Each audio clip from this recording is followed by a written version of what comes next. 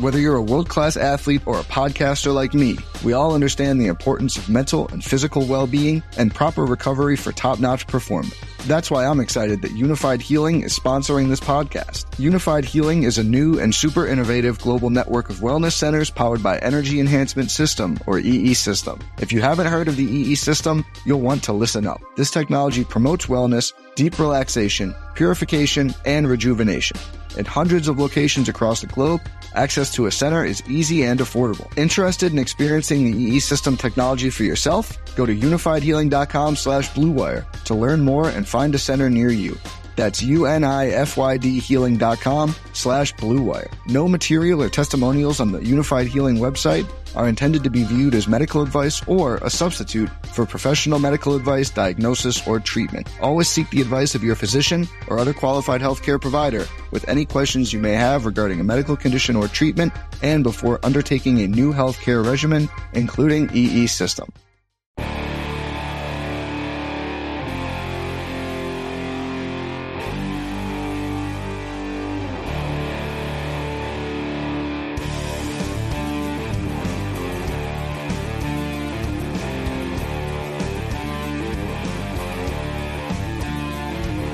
What's up, everyone? This is Go Along with Dunn and Monis, back live from two ends of the country here, Jim. I'm here at 49 Coffee in beautiful Springville, New York. Thank you to the great folks here. This is kind of a home away from home. Get a lot of writing done here.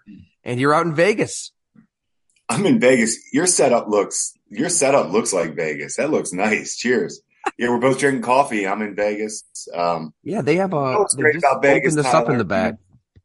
We had some travel, so we're getting we're getting to talk about the NFL a little bit later than we usually do, do some work things. But what's better than waking up, talking football? I'm in the, great hotel here in Vegas, had to walk downstairs, get a couple hands of blackjack in, a cup of coffee. Now we got the Go Long breakdown. I was going to say, it's 4:48 a.m. out there. So you snuck in a few hands of blackjack that get the tables working that early? I late, can't do early? This I guess it doesn't matter. We can't do this every day, right? Our lives aren't like this. So absolutely. Well, we should note Fatty Beer Company fueling us up. We're going to be there. Well, I'll be there later in the week. We've got a very special guest. Hopefully your XFL schedule allows it. We're not sure yet if you'll be joining, right? Yeah, we'll see if we can sneak one in. I need to get some questions to this guest. Eric Wood. Wood making his triumphant return to the Go Along pod. So he's got a new book out, and obviously Eric always has thoughts on the Buffalo Bills and relives some I was going to say glory days. I don't think they're glory days for Eric Wood. They're days for sure. There were days had. That would be great if you phrased it that way, just to see what his reaction would be. Eric, tell us about your glory days in Buffalo. He'll be like, "What years were those, Tyler? What were those?" He always jokes that, when he retired and he ran into Josh Allen, I think at some golf event, and he knew he was going to be special, and it was just like, "You son of a bitch! Why do I have to retire right now with this damn injury when we've got this quarterback coming to town? Finally, good times are around the corner, right?" It is. But that'll be fun. Eric always brings the goods. So, and right now the Buffalo Bills are in a, precarious state, to put it mildly. Yeah, here we go. Yeah. What's going on here? This has been 2.5 games of just troubling football for the hometown team. And now they're 6-3. They're not in first place in the division, let alone the conference. I think a lot of people here locally are wondering what the hell happened. More specifically, what the hell is happening after halftime, right? That's the crazy part, because this team has been good in the first half for years now. And that's a trend that I always pay attention to. And it's a good sign of a team that's just prepared. They're the better team. Usually they come out, dominate, they dictate the game. That's what I think the Bills usually do. And they're still doing it. And then the second halves just don't look right. There's a lot to dive into. Where do you want to start? Do you want to start with Josh Allen? Absolutely have to start with Josh Allen because, on a Super Bowl favorite, he's the MVP front runner. I agree. He is this intergalactic maybe the best physical specimen the position has ever seen. I mean, that's what Jordan Palmer believes as private quarterbacks coach. He knows him better than anybody. Doing whatever he wants out there. Yet for whatever reason, he is showing those traits still. I mean, even up to that numbing interception in overtime, I mean, he had the 2 runs to get him down there. So you see it. It's mental right now. There's something. I don't want to hear about the elbow. The problem for him is between the ears. There's something going on mentally with Josh Allen where, from the quarterback center exchange that even made this a game to the 2 interceptions that sandwiched that turnover. What's going on? We don't know. I mean, we had the Isaiah McKenzie last night at Misters, and we'll have that podcast episode up too. I think Isaiah is somebody who has gone through his own mental struggles, and he's been really open about it. So he can relate to that aspect of the game where there's something going on with Josh Allen that only Josh Allen really knows right now. I feel like we can try to figure it out on the outside looking in, and we'll give it a shot here, but I feel like he is what he is. He still is this uber talented quarterback that's unlike anybody in the league. But if you're just going to give the ball to the other team late in games, none of that other stuff matters. It really doesn't. It's almost the first time where he's been spoiling the Bills organization, fans for these last, 3 years, really, of just, he's been putting the team, he's the reason why they win. He's the reason why they win. All of a sudden, this is the first time I would say, okay, there's a little blemish on Josh now. Like this is the first time where he's probably feeling it. And we talk about this every week about the long season. That he's not the only one going through this in the NFL right now. There's a lot of guys. You heard Derek Carr's interview the other day with the Raiders, and just the deflating pressure that the quarterbacks feel to win, and they take it personally because they know they always get too much credit, they always get too much blame. But on this run right now, Josh knows he needs to. The good thing is, I think it's fixable for Josh. I mean, I know. He'll battle through this. It's on him right now to battle through whatever he is, whatever it is he's not seeing or not trusting with his eyes on the football. He's not seeing things, and that's all there is to it. And I think what the interesting thing is, this is what you and I talked about his first year or two. That right. We were noticing with him a little bit where, wow, he doesn't see things. He's taking chances. You can't make those types of mistakes. He got rid of those. All of a sudden, they're back a little bit. And I think that might just be the nature of the position too. It's hard. It's such a long season. You're going to have these. Eric Wood will be a good guy to talk to about this too, as far as what do you do this part of the year? It's mid season. Your playoff quality team, but you still have to get there. You still have to win, the 10, 11 games to get in. Because it's crazy, Tyler, to look at the playoffs picture right now. It is. He's the reason that we've all been talking about the Buffalo Bills, like we've been talking about the Buffalo Bills as this Super Bowl contender for the last 3-4 years. So I agree with the big picture. He's covered up probably a lot of issues that we don't even see. I mean, he makes Sean McDermott look like a better coach. He makes Brandon Beane look like a better GM. He makes the running game look better. He makes Stephon Diggs, and Diggs makes Allen. Don't get me wrong. I mean, it's both ways. I agree. Yeah. Symbiotic there. But he does cover up a lot of mistakes. He does accentuate the talents of everybody around him. Yet that position is such where if you are in a funk like he's in right now, and I guess you'd rather this funk strike in mid-November than January.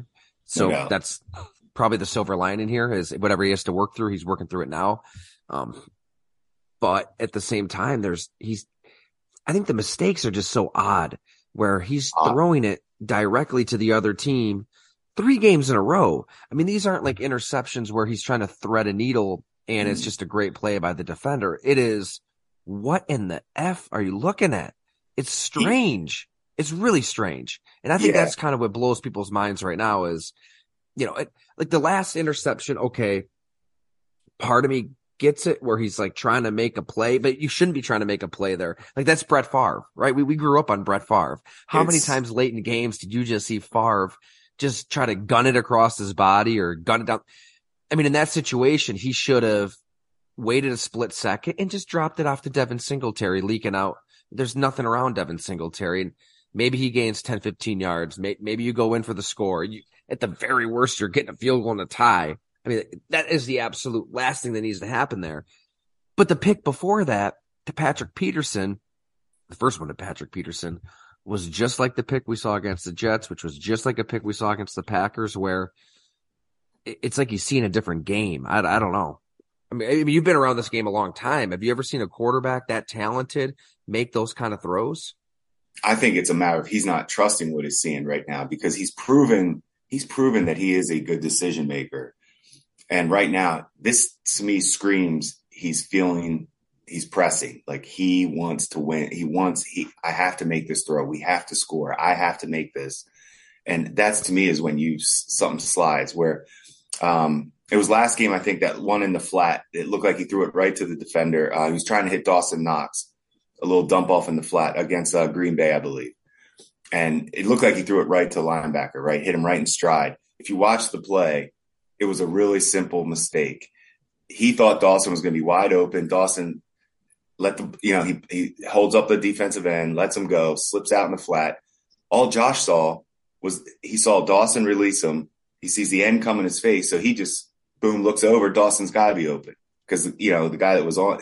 So he didn't see the linebacker from midfield buzzing all the way across the field. The linebacker was buzzing all the way across. He would have never seen it.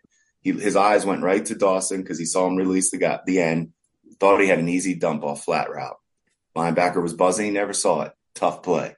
I don't want to crush him on that, but I'm just saying those are the types of things that get into your head then, because now he's not, wow, I never saw that guy, because he didn't. And as a quarterback, and you played it too, anybody that played quarterback, when you throw a pick and you're like, damn, I never saw that guy. We all done it. It gets to you a little bit. Class D Ellicottville Eagles, Right. I won't make that comparison. I'll let you do it. But well, no, I'm just talking about in general. If you play quarterback, we've all thrown an interception, whether it's you just playing football, whatever, where you're like, man, I never saw that guy. And you're just like, it makes you question yourself every play then. That's probably what's most damning is Josh Allen's making the mistakes that Tyler Dunn might have made back in Section 6 Class D, where I know I've thrown it directly to the other team. Everybody, I've done it. We've all done it. Like, man, I never saw that guy. And it's humbling and it's hard to look the other guys. But you know what, Tyler, the other thing, there's a lot on Josh Allen right now with the absence of Mike, that secondary absence, Trey White, Poyer, and Hyde. That's a core leadership group for this team.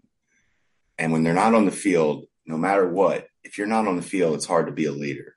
And they need those guys. Jordan Poyer probably made a few $1 million the other day, huh? He may have made a little bit of money. It's regardless. He's feeling a lot. It's probably a lot because you don't have other guys that can say, "Hey, Josh will figure this out. Let's do this on defense. Let's get this right on defense right now." But they're going to battle. It's a long season. I'm not panicking yet because here it is. We're making the division looks crazy right now. It's the Jets are coming on, the Dolphins are coming on, but remember, it's a long season for everybody. And Miami's going to go through some tough things. The Jets are about to go through some tough things. It's just, this is the time of year. It's when do you go through it? How do you come out of it? Where's your health? Just keep paying attention to the health of every team. I think that's what's going to separate, because I do think this Bills team. But every team's hurt, Jim. Like I hate using injuries as an excuse. No, I'm with you. Right. I'm saying the Vikings are down. Their cornerback, they got a third, fourth stringer, and they're Duke Shelley, punching the ball out of Dawson Knox late in the game. So I get it. Like the Bills are hurt in the secondary, and Justin Jefferson went for 198, whatever he finished with. No, that had nothing to do with right. I don't know. I really have a hard time. I'm not going to blame the defense outright as the reason they lost because of the injuries, but I have a hard time just writing this off as, and like that's where it does get tricky.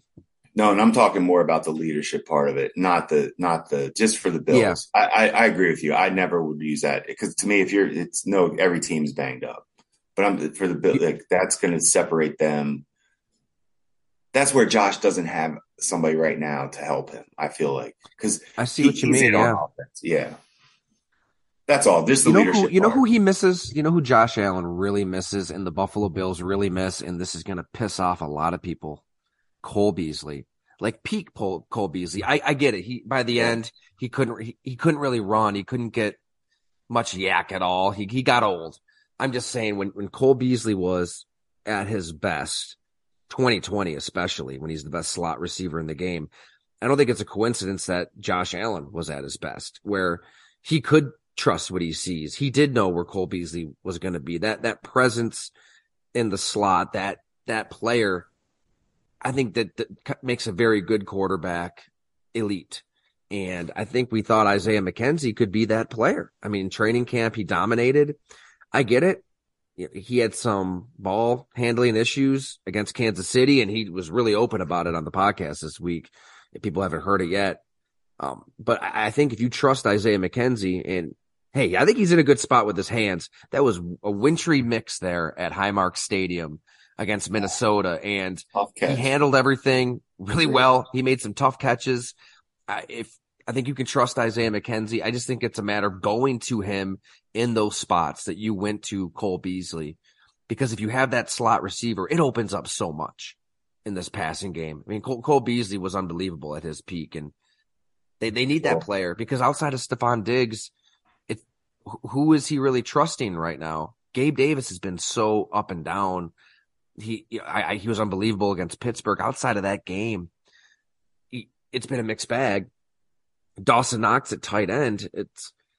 You love it when he is catching game winners against the Chiefs, but you probably want him to box out Duke Shelley and make that play some way, somehow. I don't know. I get it. This is an Isaiah friendly production, but Isaiah could be that guy. I mean, he could be that guy on the field. He could be that guy off the field, where he's been through mental shit that he had to work through. And whether it's Denver giving up on him right out of the chute when he can't hold on to the ball, to Buffalo last year, basically made out to be the scapegoat after you get run over by Jonathan Taylor and the Colts, and he's inactive and he's banished and he thinks his career might be over. Works through that, has the big game against New England at New England. To this year, there's been some ups and downs. Maybe offensively it comes down to Isaiah McKenzie. X's and O's off the field in the locker room. They need something on offense. They really do, because they're in a rut. I heard a great, and we'll get into the head coach here in a second. Cause I do think, I do believe that coaching matters, especially when you have leads in games. I always feel like that's a bad sign when you're blowing second half leads. And this is happening now a little bit. And the coaches don't play the game, so you can't blame, but they also can always say, can you stop the bleeding? Like, you always can see that second half, like where it's going to go, where it's getting a little crazy. Momentum might be switching. But how about that game, though? Real quick, I don't want to take credit for this comment, but I was listening to another show I listened to, but they were talking about, here's one of the greatest, like, that game was insane with the Diggs' catch, Jefferson's, all the athletic plays. Diggs' drop, too. Diggs' drop. Now, good big one drop that people aren't talking about. And a game comes down to two quarterback sneaks, and neither team, and nobody can do it. Nobody knows how all these athletic plays, and we can't do it, and we can't get a quarterback sneak. Can't even get the snap. Isn't that amazing? Vikings too. That's such a great point, Jim. I definitely want to get into the head coach as well, but let's talk about the quarterback sneak. I hate talking about high school football. Back in the day, I do too. I loved running a quarterback sneak, right? The pig pile, we call it, where you just had a great center. He was my best friend in high school. I mean, that was, if we wanted to set the tone, it was pig pile against Randolph. Let's just get 4 or 5 yards and just beat the hell out of these guys. And it's funny. Yet that's part of Tom Brady's greatness. He's always been good at that. His quarterback sneak is all time. He's an all timer when it comes to a play that seems so simple, right? Just get the ball from the center, move forward, and as an offensive line, just basically tilt the defensive line downhill. But it's not that he makes it look easy, but it's not. Aaron Rodgers never runs quarterback sneaks. Never. He doesn't. He refuses to. Does a lot of things well. And hey, he had a hell of a game against Dallas, and they had a great formula. So we don't need to go down that road. But I'm just saying, here's a Hall of Fame quarterback in Tom Brady who has managed to figure out the quarterback sneak and just get every 4th and 1 that you can imagine. And here's a Hall of Fame quarterback in Aaron Rodgers who doesn't. And then here's NFL Sunday, where Kirk Cousins can't get in from the inch line. Josh Allen can't get the ball from Mitch Morse, and Harrison Phillips. What a play by him to just torpedo down the middle and get everybody caving backwards. So then Eric Kendricks just fall on the ball. It's a play we take for granted that I wonder how much teams really practice it, because there's less and less contact. How many teams are actually going to practice a quarterback sneak in training camp? Nobody, right? Nobody wants to put their quarterbacks in harm's way, but it is something that you do need in these situations. Like, the game was just decided by 2 quarterback sneaks, but you're not going to practice it. No. Maybe you should. I don't know. No. I always wonder, how like, do Brady, you get ready for that situation? Brady grew up under center more, I hate to say, like, think about his age, but when Brady was coming up in football, he played under center. These guys don't play under center anymore. So it's hard. Part of it. It is hard. Like a guy like Josh, I don't know how much Josh Allen's ever played under center. So I think that it amps up when you're on that goal line too. When when you start thinking you have to just get the snap. Damn.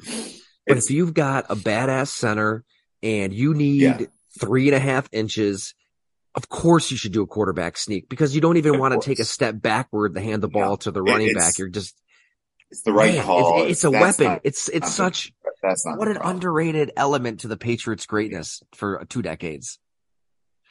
It's like a quarterback sneak. Now it's like with Cam Newton or like Justin Fields. The quarterback sneak for them is a direct shotgun and just get it and start running straight ahead as the ball's in the air and but point being, you put Fields. Can you imagine trying to stop Justin Fields on a quarterback sneak? Really? Like that, you're not doing it. Josh Allen's the same way. There's no way you're stopping Josh Allen on a quarterback sneak. It takes a fluke fumble. So in the morning after column, I kind of went Vikings centric with the written word because I knew we'd go Bills centric here on the podcast. And I think the Minnesota Vikings are you've been Super Bowl contenders. Felt that way for a while, but here's what I wrote, and I want to get your thoughts on this, Jim, because you've been around many coaches. You hired this coach. You've been around a few. So I said, we can certainly assign a healthy amount of blame to the head coach. Sean McDermott has developed quite a knack for losing close games, and if Bill Belichick is the king of eliminating the opposition's best player, well, McDermott was the polar opposite on Sunday. He had 0 answers for Jefferson. So I think that this game is on Allen more than anybody, because he is your best player. He's the MVP candidate, and he had just 3 crushing turnovers. I agree with that. But on the flip side, for a long time, he has covered for his head coach, and the head coach is not blameless in this game where, you're banged up in the secondary, but, so are the Vikings. They're down to Duke Shelley at corner. And Justin Jefferson just did whatever he wanted to against your secondary, which is your specialty. He's coached up those corners, game in and game out, and 0 answers for Jefferson, 0 answers for just crunch time situational football where the game is won. You get the goal line stop. Somehow, some way, just own that situation. It's on Allen for not taking the center exchange, but I don't know. Is any of that on coaching? Should they have done something else there? No, I don't think. I feel like that. No. I think we'd have to dissect the game more for some coaching, maybe questioning. Right. Not that one. I know, because on the broadcast they're like, "Well, do you take a safety?" I heard that too. I think he did the right thing there. I do too. It's a sneak. I mean, get the snap. We're not even. If he gets the snap and he falls forward, it's game over. Game over. So I have a tough time with that one, but I'm with you. Like the field goal stuff now, some of those decisions, those can be talked about, sure. The 4th and 2, when you're up 27-17, fourth quarter, do you kick the field goal there or you go for it? I feel like you have to stay consistent a little bit on how you've been calling games. And that's what your team, I think the Bills expect to go for those now. I feel like they've done that. I feel like Sean's established that as a head coach where they've become aggressive. I feel like I thought we were always questioning, would Sean, can he be aggressive and go for it? And, the whole trend. And there's that fine line between going for it and being smart. Yeah. But the Bills are, I agree. And I agree. I'm with you. That's why I'm kind of going through these where I think he deserves some blame for losing another close game. It's just a matter of figuring out, okay, where did he go wrong? So like, I think can't sit there and say you should have done, like, no, because we'd be killing him if he kicked it, right? I mean, be aggressive. And he's right. He said he wanted to be aggressive. I trust our quarterback. I trust our players. So 2 seconds left from the Vikings 11. They are, I get it. Kick the field goal, get to overtime, reset, take a deep breath. This game is batshit crazy. But if you're going to be consistent and should he have gone for it there? I was texting my college roommate. Like he's a big Eagles fan and he's always on these coaches across the league for not being aggressive. Jimmy Paul, great dude, listener of the podcast. Where's he from? Where's he from? Like he's Bethesda, Maryland. And he's an Eagles fan? Yeah. Oh yeah. You know what? It's crazy. We met in college, history class, Syracuse. It was funny. We still laugh about it. Like day one, Johnny Flynn, Rick Jackson, like all these Syracuse players were in our class. Yeah, I remember Flynn. And then the next day we just see all those basketball players just get up and leave, and they weren't there the rest of the semester. And we're thinking, did they get a grade, or did they drop that class, or did they manage to get a grade? They did just fine. Oh my God, that was a fun lecture. But anyways, like he's really smart when it comes to NFL coaches, and he is adamant. He thinks, okay, he should have gone for it there. And I didn't really think about it, but hey, if you're going to be consistent, if you're going to be aggressive, maybe you do. Maybe that's a spot. Maybe that's a reason you can't win close games. But then again, I probably still think you get to overtime. But there is a reason that this team just falls short late in games. 4th and 18, the Justin Jefferson play. I mean, Cam Lewis, is it all on Cam Lewis, or is it on some of these coaches? Like, let these guys know in that situation, knock it down. Knock it down. An interception does you nothing. Maybe. So I guess it's kind of like a combination of all these little moments, all of these little plays. For some reason, they get late into the fourth quarter, overtime, and more often than not, they lose that game. Would that concern you?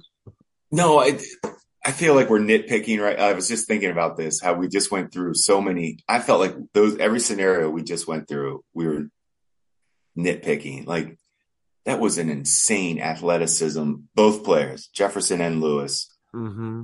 I almost feel like if Lewis does nothing, I think that's an incompletion. I think he's the reason it was completed. He helped him. He helped it because I don't think he's that.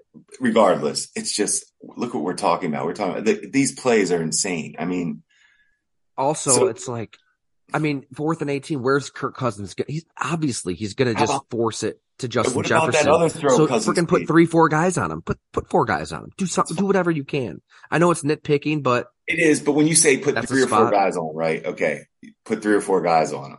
Now that's not 3. 3, maybe not 4. 3. Put 3 on him. Triple coverage. You see what I'm saying? Like, it gets hard. I mean, the coverage was good. The call was good. Is Kirk Cousins really going to throw to Thielen or Osborne or Hawkinson? I think that's predetermined. I am like, screw it. Justin Jefferson's down there somewhere kind of play. If that's the case, you just go up, press him. Just go ahead and just press him, have somebody right over top and just eliminate him from the snap. But that other throw Cousins made, he just dropped it right. I mean, perfect throw. I mean, those throws are like, it's crazy how the game is, how football. Kirk Cousins was incredible. He was incredible. He was. I mean, the run, the 15-yard run to get him down there, that drive before, laying out. I feel like the Vikings fans, because you're tied in a little bit with that whole nation now. I mean, do they believe in him? Yeah. Like, do they believe in Cousins? Yeah. I think so. I think that, that's the thing. Like, we sit here and we're we're nitpicking the Bills. Like, are the Vikings like, I always think about that. Is he good enough to get to the Super Bowl? He is in the NFC. Look at the NFC. Look at the entire NFC, conference. I really don't think the Vikings the Eagles would even, just lost to the Commanders. like, I don't think the Vikings would, I don't think they would even have a chance in the AFC with Cousins. I think it's that big of a gap. Yeah, I do. No, I've done a 180 on Cousins. I'm all in. No, put that ice around his neck, pop the top, pump a fist. I like Cousins. I have so much respect for these AFC quarterbacks right now. Well, you know what? Here's where Cousins has an issue. I'm really disappointed in Cousins that after they won their prior game and he's on the plane and he's taking the shirt off and, you know, I was really hoping he'd ramp it up a notch. And he said that he's passing the mantle to someone else. Patrick Peterson. He had the chain on the plane. Yeah, no. I mean, I was a little scared for what would happen. I mean, what's the next step for Kirk Cousins? Like, what's where can you go from that? Right. Did you just take your pants off? Like, what's next? I was a little worried, but I was intrigued. I think we all were intrigued. Smart moment by him. Smart moment. Let it go. Like, you're not going to recreate that.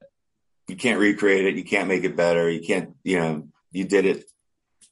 Pass it on. Because I saw Heineke for Washington was doing it last night.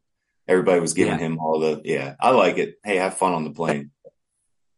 And back to McDermott, you're right. When you really parse it play to play, it's hard to pin this game on him. That's why it comes back to the quarterback. I'm just saying it's no coincidence that they find themselves in these close games, and more often than not, they lose these close games.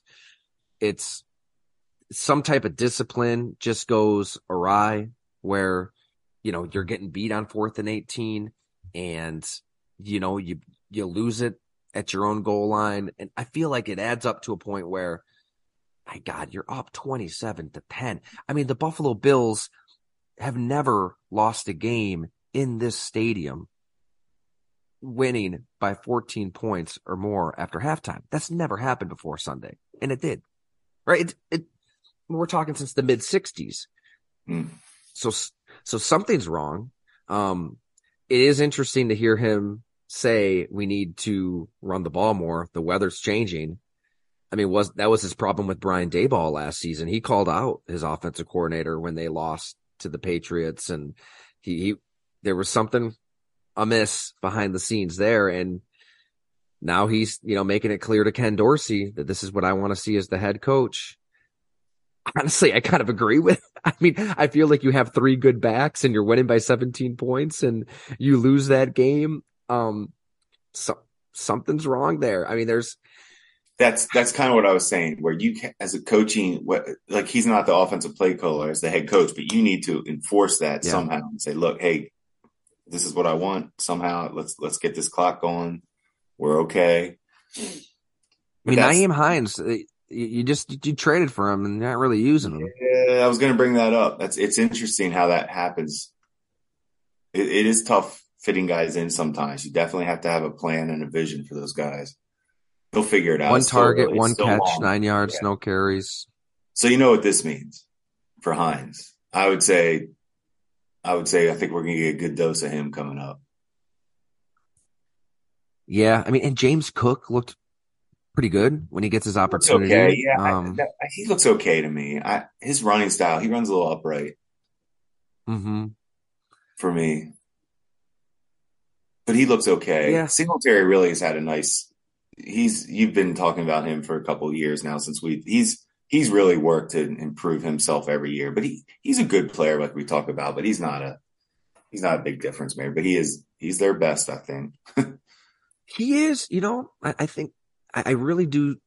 I can see both arguments, right? Where I can see when you have this big lead, lean into your backs, like just find a way to close out that game. Because like we said, historically, this is as bad as it's been, blowing a lead in Orchard Park, New York, since the stadium was built. But I could see the argument for pedal to the metal, go as far as Josh Allen takes you when outside of a 21-yard run for Devin Singletary, he gained 26 yards on 12 carries. So, what was Ken Dorsey thinking? Man, our best chance to win is just leaning on Allen and letting him run, letting him throw, forcing the ball downfield. That's why I'm kind of coming full circle. I think the key to this offense is that slot receiver, because that Cole Beasley-esque slot receiver is basically a run game, right? I mean, when you're hitting them for 6, 7, 8 yards a clip and you're moving downfield and you're rhythmic like you were in 2020, like you were late in 2021, that's kind of your run game. And they don't have that. I think that they could have that if they began to trust Isaiah McKenzie. Hey, Khalil Shakir has had some moments. Yes. Nyheim Hines, I mean, that's why you traded for him. His receiving ability, get him in the slot, somehow turn that short passing game into your run game, and don't go for the home run every time.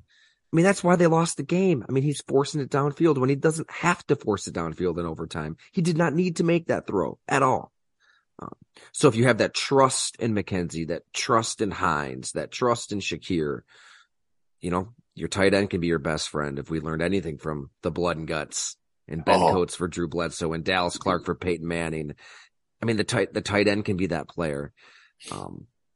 16 targets to Diggs. I get it. He's your best player out there, but incorporating some of these other players is probably the way to go. I mean, Davis is the wild card too. He's been pretty inconsistent. When he's on, he's on. But I think somehow leaning into those other complementary players could go a long way for the offense then. Did we just solve it? I think we just solved everything for the Bills. Well, that's when you were saying all this, I was thinking basically to sum that up in my head, because I'm sitting there like, you're right. Basically, they need to find a way maybe to take a little bit off Josh right now is basically what I took from that. Somehow, whoever it is, can we just for right now, until he can get a little bit back to himself with the decision-making, let's take a little pressure off him, because the fact that he is just running straight ahead in overtime that's their offense. Josh Allen gets the snap and just gives a quick look. It's not there. I'm running. Hard to argue with it too, but you're right. It's a lot on him. But it's a lot on him. Yeah, it's a lot on him, and it's as good as the getting is when he's playing that way. You mentioned Cam Newton earlier. I mean, I think after that 2015 season he had, I mean, just historic statistically, unbelievable what Cam Newton did. I thought it was. I remember. Yes, I covered that Super Bowl against Denver, and there was no doubt in my mind that he would just obliterate the Broncos. I didn't care what Wade Phillips cooked up, or that they had to keep Talib and DeMarcus Ware and Von Miller and TJ Ward, all these bad. He was that good that season. I'm just looking it up here. They were 15-1, 3,837 passing yards, 35 touchdowns, 10 interceptions. His rushing yards. Let me pull that up. So you just said a key thing. You just said 10 interceptions for the thing. Josh Allen's at 9 right now. Josh already has 10. He has 10. Or 10. Allen already has, and 2 lost fumbles. And then Cam Newton had 636 rushing yards, 10 rushing touchdowns. And that's how you just win the MVP in a landslide. I'm going to pull up that voting too. Yeah. So that season, he had 48 votes. Tom Brady had 1. Carson Palmer had 1. So I think after that season, we all thought like Cam Newton is taking over the sport. And after that game, or after that season, he just started going downhill instantly. He didn't make like, forget all pro. He didn't make one more Pro Bowl. No, it fell off quick. He was done. Basically, this fell off a cliff. I know they went 11-5 and 17, but other than that, I mean, he was an average quarterback from that point forward. Right after that is when he was never, because he does rely on his running, and once those injuries started adding up, that's the point, right? It's the hits. It's cumulative. It adds up. It's not one specific knockout blow. It's all of the little hits that add up. And the Bears better pay attention to that, because Fields, what he's doing, he's trying to do everything, but those hits, that one touchdown run he had, I don't know if I've seen a quarterback finish on the goal line and seeing the defenders going backwards, a linebacker. I think it was a linebacker, maybe a safety, but the way Fields is just plowing through guys, those are hits though. Those are collisions that your quarterback is taking. And it wore Cam down. It's it could wear Josh Allen down too. They've got to be careful. I really thought that they would wait until December to unleash him as a runner. We talk about it every time. It's hard to just neuter that from his play style because it is so dangerous. But I think the point with Cam Newton is it does catch up to you. It just does. How many quarterbacks have lasted 14, 15 years taking those hits? Have any?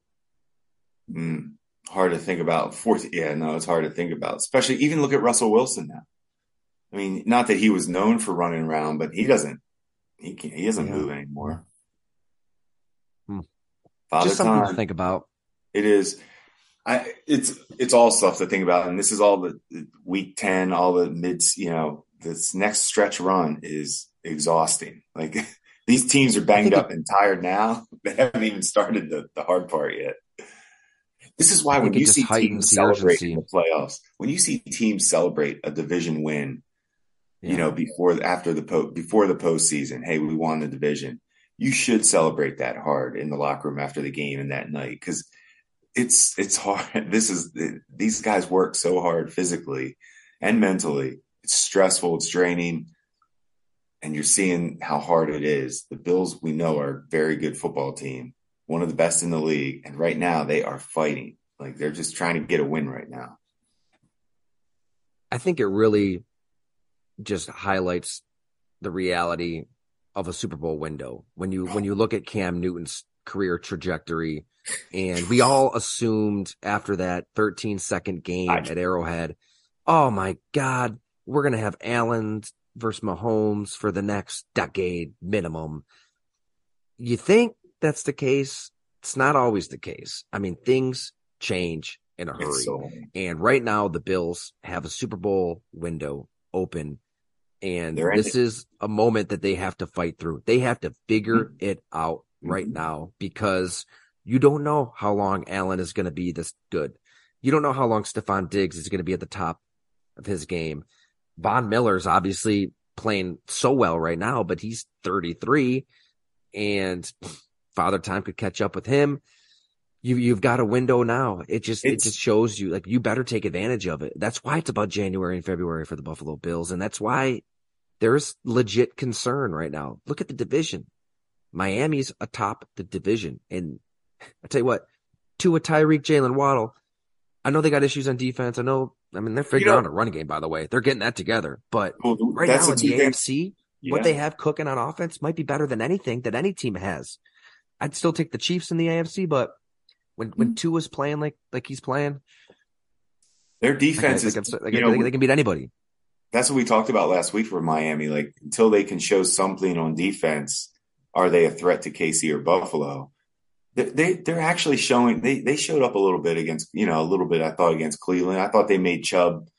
They had to work. They weren't dominating the running game like Cleveland usually does, and that's a good sign for Miami. So that's another step in the right direction for Miami to build that defense because the offense, that coach is Mike McDaniel, man. When you jump on a team 17-0 at halftime, like Buffalo did to Green Bay, go ahead and run the ball all you want. Your run defense doesn't really matter if you give up yards. Yeah, it doesn't matter. And I mean, Bradley Chubb, he had 3 quarterback hits when he looked good. Facing Jacoby Brissett. That's pretty good when you know they're going to run the ball a lot. Yeah. They had 14 quarterback hits as a team. Wow.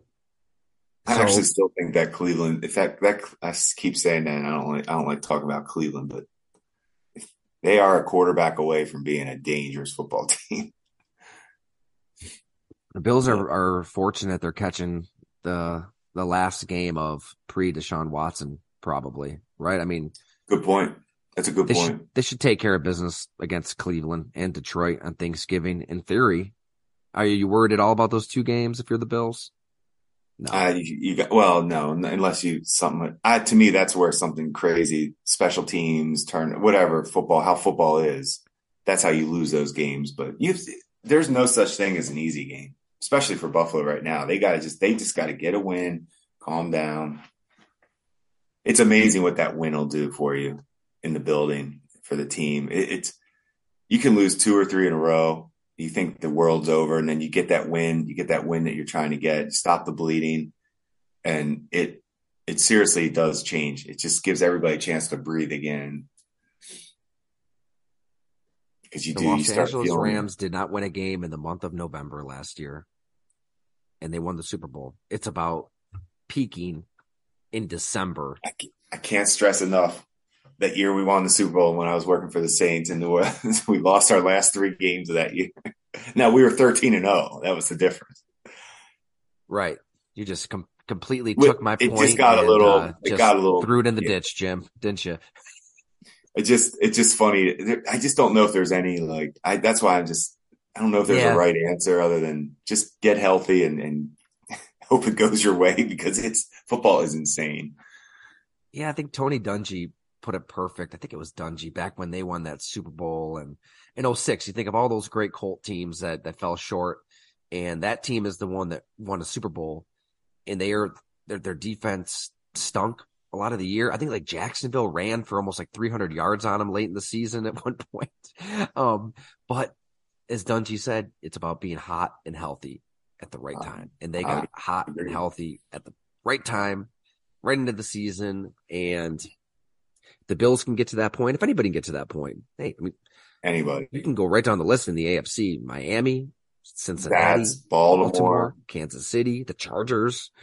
I mean, any of these teams could be that team that just turns that corner at the right time. So, Buffalo needs to, sit down and, examine themselves. You'd rather do it in mid-November, I suppose. Long season. But this is good drama right now for us for the media talking. Yeah. This is good drama.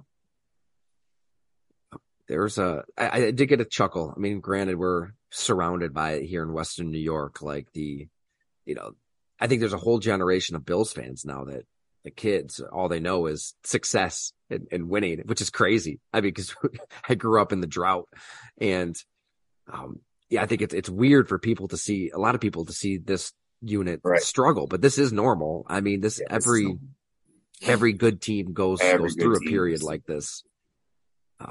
And I think we've compared this team a lot to those 96 Packers, right? I mean, they went in as a Super Bowl favorite. They're on the cover of Sports Illustrated. Favre literally used the word Super Bowl or bust when he gets out of rehab for his addiction to Vicodin. Like, the expectations into that season were so similar to the 2022 Bills. And that 96 Packers team, if I remember correctly, I mean, they were just besieged by injuries. Like, Antonio Freeman broke his arm. He missed a chunk of the season. Robert Brooks tore his ACL. Edgar Bennett wrecked his knee.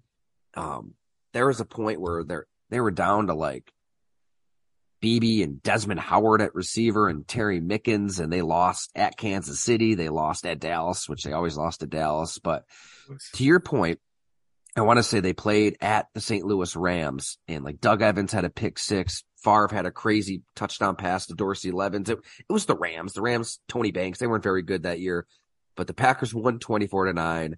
They got some of their confidence back. And that, I think Ron Wolf has said repeatedly, like, that was the turning point for our team. Like, we needed to kind of fight through a rough patch. They got a little healthier. They get Freeman back. He's playing with a cast on his arm. It was incredible. But the Bills are kind of going through that moment. Almost the exact same point of the season. I want to say that was like mid-November for the Packers too. Yeah. So if they get Poyer back, if they get, Rousseau back, if they can figure out whatever they have to on offense, that's the difference, right? Green Bay's banged up on offense. Buffalo isn't hurt on offense outside of the elbow. There's time. And maybe that game is Cleveland. Maybe Thanksgiving at Detroit. It can go one of two directions, right? They can get right against these teams, but if you lose to the Browns or you lose to Dan Campbell's, knee biting crew out there in Detroit, then it's major panic mode, probably, right? Yeah, because, it would be based on, at that point, if that happens, now we have to look at what's going on in the division, what else is happening, because if you're talking about that, they could be in jeopardy of, which we never would have thought, I wouldn't have, that they would not make the playoffs. That would be hard for me to that would be the extreme on the other end of it. I don't see it. I'm okay with it. I'm still okay. I still believe long season. I still think KC's making things look easy. And it's not. They're just that good. He's your MVP, doing what he's doing without Tyreek Hill. I mean, I don't even think it's close. Patrick Mahomes is because MVP. Look how good Hill is. Look what Hill has done for that offense in Miami. He's unstoppable, and KC just lost an unstoppable player, and they haven't skipped a beat. Juju Smith-Schuster, Marquez Valdes-Scantling, Sky Moore, Kadarius Toney. That's what I'm saying. They just brought Tony. Looks good. But that's the Mahomes effect, isn't it? Like, that's why Mahomes is special. Yep. He is. All right, Jim. Yep. All right, you get back down there to that blackjack table and have some Vegas. Success, will you?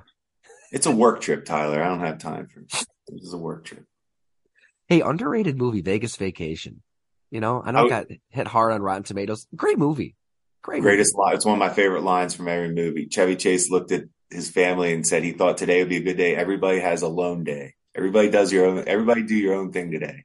He said, okay, all right, have fun. And he just sprinted right to the blackjack table. But he called it a lone day. He's like, today will be a lone day. There were so many classic lines in that movie. I love Cousin Eddie at the buffet, when they're, give me some of the yellow and the blue. And he goes, Clark, it's all you can eat. You only need one plate.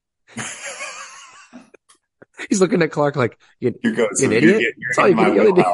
Yeah, you're going through my wheelhouse. I'm a big Chevy Chase. Chevy Chase, those movies are, vacations are special. Hey, real quick though, I wanted to let you know, I know I texted you yesterday, but I am enjoying your book so much. On my flight to Vegas yesterday, I'm really enjoying the Ditka's, those first couple chapters with the old school tight ends, man. Awesome. Cause I don't know a lot about those stories, and you brought out some good stuff. I just can't, I don't know, man. I'm enjoying it. I can't wait to see these modern guys, to see it transform. I like how you did that though, how it's kind of working its way to the. Yeah. I appreciate that, Jim. Thanks so much for diving in, and hell, it was awesome. I know we've said it repeatedly on here, but I just kept picturing you sitting in St. Louis with at that, Jackie Smith. Yeah, like that had to be. It was like sitting with my grandfather, Huey Dunn. It really was.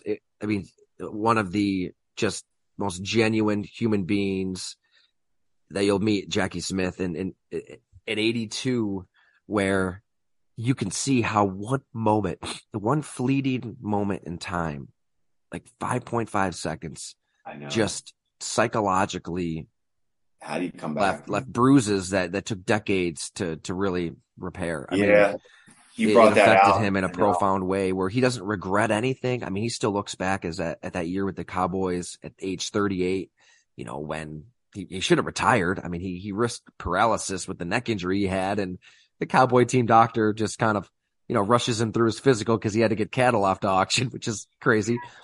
But he looks back at it fondly. Like, he loved Tom Landry. He loved the Cowboys. He caught a touchdown in the divisional game, I believe, against the Falcons, where that was huge. But one play, one moment that, wasn't even all on Jackie Smith I think we call that chapter the mindset, because to work through that psychologically to set the course for the position in so many ways. So thanks for pointing that out. That was, cool, a lot of memorable conversations and memorable trips. And I mean, my God, you're throwing drinks back with Shockey, or hanging out with Tony Gonzalez and inside Ben Coates' home, where he's, beat to shit and just reliving the injuries and the pain with a dip in his mouth. There some moments I'll never forget, but I think that one with Jackie Smith is right up there for sure. That's what's cool, that you were able to actually.